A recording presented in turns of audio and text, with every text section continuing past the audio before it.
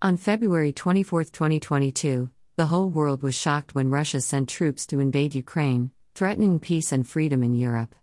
The world is experiencing many natural disasters, epidemics, wars, and climate change. Please unite in prayer through the intercession of Our Lady of Pakhav for the people and country of Ukraine, together in prayer for world peace. Sincere thanks. Prayer to Our Lady of Pakhav. Rejoice, O glory of the universe.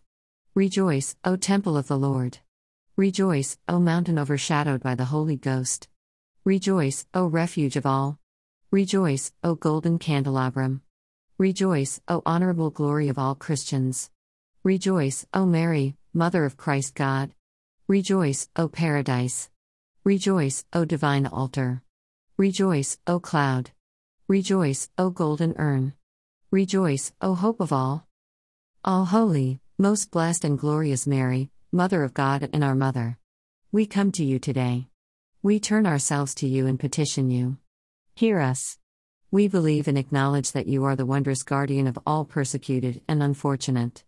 That is why we place our hope in you. More than once have you showed us your kindness. Please show us once again. Open the most sweetest heart of your Son and our God. Intercede for forgiveness of our sins. Help us in spiritual and material needs, and, for the families who so graciously welcome your icon, give them your graces. Mother most good, cover our church and our Ukrainian people with your mantle. Help our brothers in Ukraine in their suffering. Give them strength in their fight with their atheist enemies, be consoling and unfailingly firm in their harassment and shield them in their misery. Be for them and us all merciful guardian, and let us praise you openly and freely together with them, O Virgin, among all virgins, and your Son, our God, Jesus. Let there be glory, honor and adoration now, always, and forever. Amen.